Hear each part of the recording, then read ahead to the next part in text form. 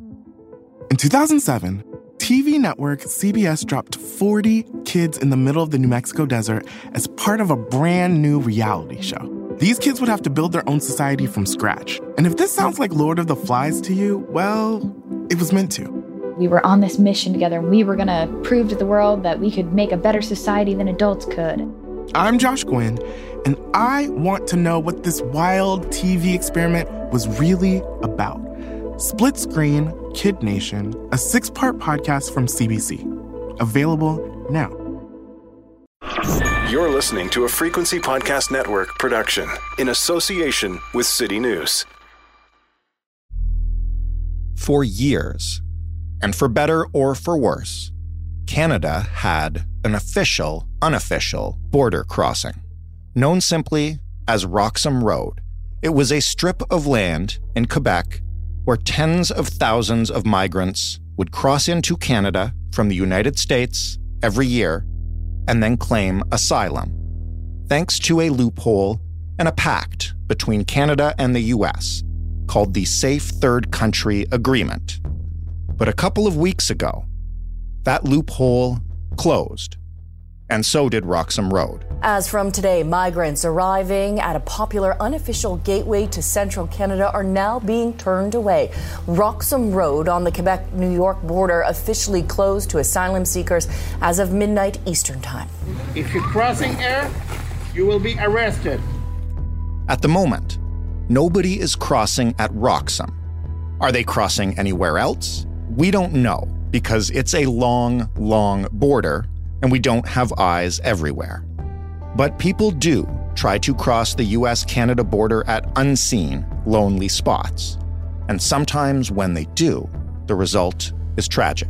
8 bodies of 2 migrant families have been found in the St. Lawrence River near here in Akwesasne on the Canadian-US border, including an infant and a child under the age of 3. Police say the victims were all trying to enter the United States illegally from Canada. These families were headed from Canada to America, but the traffic goes both ways. The question now is, without the Roxham crossing, will we see more of these attempts? And will traffickers begin to prey on people trying to make it across any way possible? What changed in the past few months for Canada and the US to alter this deal? What role did rising anti-migrant and pro-border security tensions play? Was there a better way to do this? And to follow up to that, better for who exactly? I'm Jordan Heath Rawlings. This is The Big Story. Nicholas Kyung is the Toronto Star's immigration reporter. He has for years followed the saga of Roxham Road, and now there's a tragedy to follow as well, Nick. Yeah, it's sort of expected, according to a lot of advocates. That's what they expected to happen. It's predictable. Yeah. Well, before we talk about what happened, tell me a little bit about what we know about the people who died. I know you reported on Florin Iordak, if I'm saying his name correctly, and his family, but there's another family too. Who were these people? The bodies of 8 migrants actually were recovered, have been recovered so far. We're still looking for the boat operator to track him down right now. So the 8 bodies come from 2 families, one from of Romanian origin, and the other is from India. As far as we know, the Romanian couple, they were failed asylum seekers, and they also had 2 Canadian-born children. One was 3 years old, a daughter, and the other is a 2 years old boy. The other family is a family from India, family of 4 with a son and a daughter. And they came to Canada from Punjab on a visitor visa.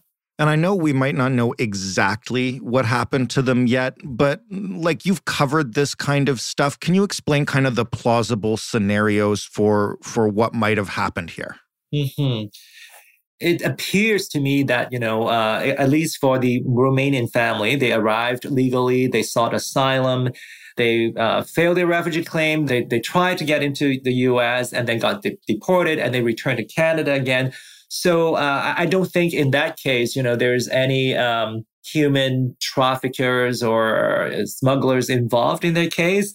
But, I cannot say based on the information we've seen so far, for the Indian family, because, I'm sure you're aware of, again, another Indian family that, actually tragically died, while trying to cross into the U.S. And there's another woman, again, trying to cross from Quebec, the same thing. It appears like usually in those circumstances, there's some sort of, criminal activities involved. And I would not be surprised. So this tragedy, which as you point out is not the first and probably won't be the last, comes amid a renewed focus on migrants and asylum claims, and particularly focused around Roxham Road. Now, maybe before we get into what's changed there, can you quickly explain kind of how Roxham Road became a symbol for the migrant border crisis in Canada? Sure. I think the story, goes back to 2004 when the American and Canadian government actually signed this deal called Safe Third Country Agreement. What it did, when someone tried to cross into Canada from the U.S., they were supposed to first seek asylum in the U.S. because it's considered a safe country for migrants, for asylum seekers. And Canada, if they arrive at the Canadian official border, they would be sent back to the U.S. to continue or to seek asylum there, and vice versa.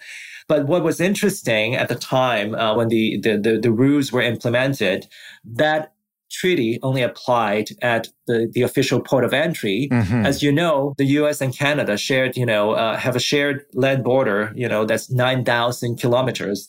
So I think, the officials knew it's impossible to, enforce the rules. And that's why, if you cross between official ports of entry, they would let you in and you can proceed with your asylum process. Right. So now, fast track to 2016, 2017, Donald Trump was elected and he introduced, a bunch of anti-refugees, anti-immigrants policies.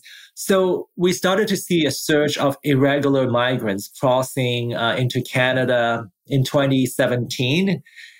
It only, sort of like trickled in, declined, during the pandemic. Right. But what was interesting was, Canadian officials actually, they were aware of, the potential risks and dangers in the wilds, at the border between the two countries. So they had this very well organized and structured protocols set up at Roxham Road in Quebec. Not to welcome, I don't think that's the right word, but to process these irregular migrants, to make sure there's an orderly and organized way for them to, in a way, to break the law, right? It's the official, unofficial border crossing. Exactly. Fast track to what happened in March during the visit of President Biden in Canada. He and our Prime Minister actually announced an update to the treaty. And so now all the restrictions would apply across the entire border, meaning that, whether you cross from Roxham Road or from Emerson in Manitoba or, in a national park somewhere in BC, you would still be sent back unless you meet some exemptions, granted under the agreement. And that kicked in basically immediately, right? So what's the situation right now at Roxham Road? What happens when people show up? Being someone who has been following Roxham Road and the Safe Third Country Agreement for many years, I was caught off guard that, with the changes that they brought in overnight. And so were a lot of the advocates. No one really expected that coming within 24 hours. Yeah. So immediately, at 12:01, I believe it was March 25th, when the new regulations kicked in, the migrants arriving at Roxham Road, they were turned back right away. And according to some of the reporting I've seen, they were trying to dash through the border entry into Canada before 12:01. Oh, man. But a lot of them actually got stuck now, at least in the initial days. They were stuck at a gas station near that border crossing. trying to figure out what to do, what options are available. It caught a lot of people off guard, including the migrant community. What could have been done aside from, sign the deal 1201, let's go, to make sure that it didn't turn into this kind of, was there a better way to implement this? It depends on, when you say a better way for Washington and Ottawa, or a better way for the migrants, right? Yeah, fair. And I think, from the policymakers' perspectives, I can appreciate why they gave no, a grace period, right, for the implementation, because they don't want people to rush, through the border. And we'll see another, surge over weeks or days, right, before the implementation of the new law. Right. And from the migrants' perspective or from the advocates' perspectives, I think their position has always been the root cause of the irregular migration issue from the States to Canada is because potential asylum seekers could not have crossed at an official port of entry. Right. So probably the safest way for them to cross through would be as Roxham Road. When you have all the potential migrants trying to enter through that one border crossing, you can see how it overwhelmed, the enforcement officials. It overwhelmed, people from the border guards to RCMP, community social services in Quebec. And I think, from the advocates' perspective, their argument is if you allow potential asylum seekers to cross and make a claim at an official port of entry, whether it's, Lewiston, the Rainbow Bridge, Fort Erie, you can spread out the traffic across the entire border rather than have everyone coming in all into Quebec at once. In 2007, TV network CBS dropped 40 kids in the middle of the New Mexico desert as part of a brand new reality show. These kids would have to build their own society from scratch. And if this sounds like Lord of the Flies to you, well, it was meant to. We were on this mission together, and we were going to prove to the world that we could make a better society than adults could. I'm Josh Gwynn, and I want to know what this wild TV experiment was really about. Split Screen, Kid Nation, a 6-part podcast from CBC. Available now. So what happens now without this sort of official, unofficial point of entry? Are we just going to see fewer migrants? It seems to me like people are not just going to stop trying to cross into Canada. I think immediately, for sure we'll see fewer irregular migrants crossing. We have all heard, Trudeau saying we welcome refugees, right? That rhetoric after the Liberals were elected in 2015, 2016. Mm-hmm. So I think the change of tone is important. It sent a very important political message to potential asylum seekers that, hey, the door is closed now for irregular migrants. And also, I think it would take a little bit of time for people to figure out options, right? If they still intend to come to Canada for asylum, they may try to seek help from criminal groups, to sneak into Canada. Mm-hmm. But I think overall, I think potential migrants, irregular migrants would give a second thought, and try to weigh in like how much more risk I'm willing to take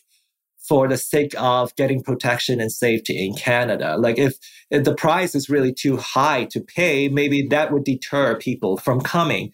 But I don't think, the issue of irregular migrants is going to go away at all. Do we know what changed politically for this deal to happen and for this to be closed? As you mentioned, the Trudeau government was saying that we welcome refugees. Were they saying that because it was the U.S. that wouldn't change the policy? Like who gave up or gave in here? Anecdotally, and also I think, we've seen some statistics that when the Safe Third Country Agreement was initially implemented, the annual number of irregular migrants crossing into the U.S. from Canada was around 200. Mm-hmm. And the northbound traffic from U.S. to Canada was, over 10,000. Wow. So I think the impression was, Canada had more to gain from this deal by turning back those 10,000 potential asylum seekers back to the U.S. So I think this time around, the White House was under a lot of pressure, at their southern border, with refugees arriving at the Mexican-U.S. border down south. We have a Democratic president, and it's under a lot of pressure from the Republicans, for its perceived weak border enforcement. So I think, for the Biden administration, any announcement about, making the Safe Third Country agreement tougher would help the administration politically to shut up, the Republican critics. Right. And for Canada, I think, the Trudeau government has been under a lot of pressure from the provinces, from the opposition federal parties as well, with the surge of irregular migrants, they don't want to appear to be weak on law enforcement. So in a way, I guess, we could say, we were not surprised by the announcement as well, because both governments actually, could score some political points from updating the Safe Third Country agreement. The last thing I want to ask is just to bring it back to the two families that we found dead. And you touched on this a little bit, but in terms of what happens now, are advocates on both sides of the border preparing to see more of these kinds of crossings? And I guess, should we be doing more to be more aware of these irregular crossings? Good question. I think one of the big question mark a lot of people had, initially after the recent announcement was, how is it going to be enforced? Whether it's technology or, deployment of more border guards across the border, how is it going to be accomplished?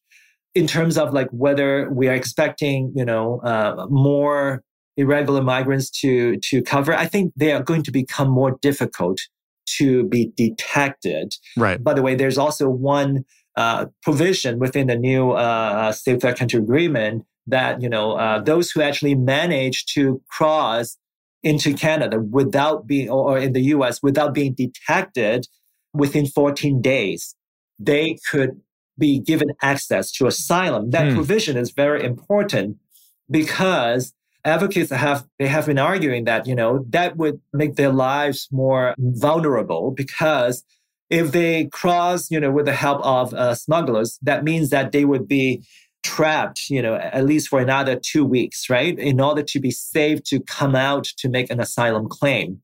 Just out of fear, they could potentially continue to live underground. So that's, one thing that I think we need to watch, whether it could potentially lead to an increase in the undocumented population, especially here in Canada. One last thing really quick, because I want to pick your brain because you know this beat better than anyone. We talked a little while ago, before the Roxham Road thing happened, you and I chatted about a new legislation in the UK that was anti-migrant. We talked about the pressure to close Roxham Road. Now we're seeing what's happened. What's your sense of where the political will is going on this issue?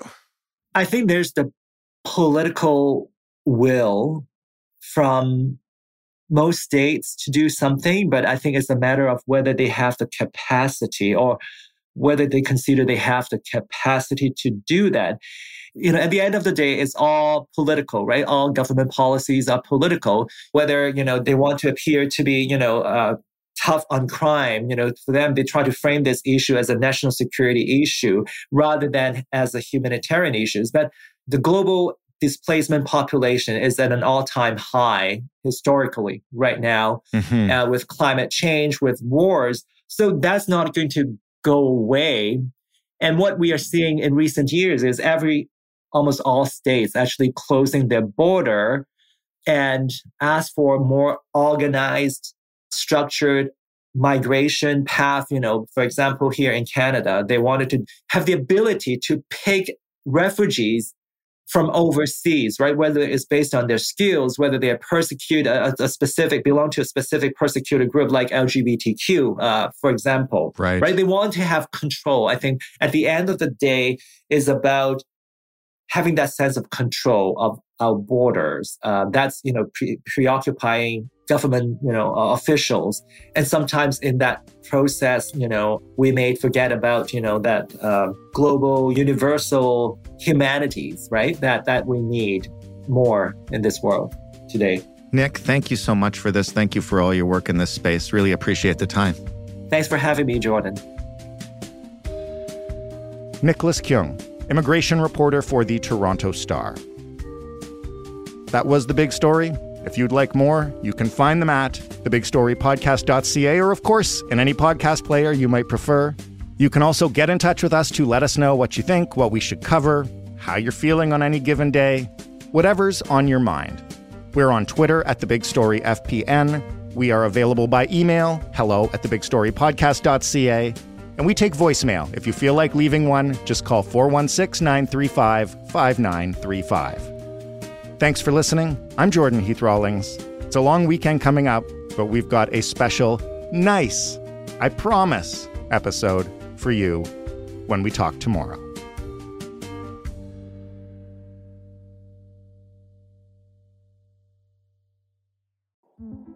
In 2007, TV network CBS dropped 40 kids in the middle of the New Mexico desert as part of a brand new reality show. These kids would have to build their own society from scratch. And if this sounds like Lord of the Flies to you, well, it was meant to.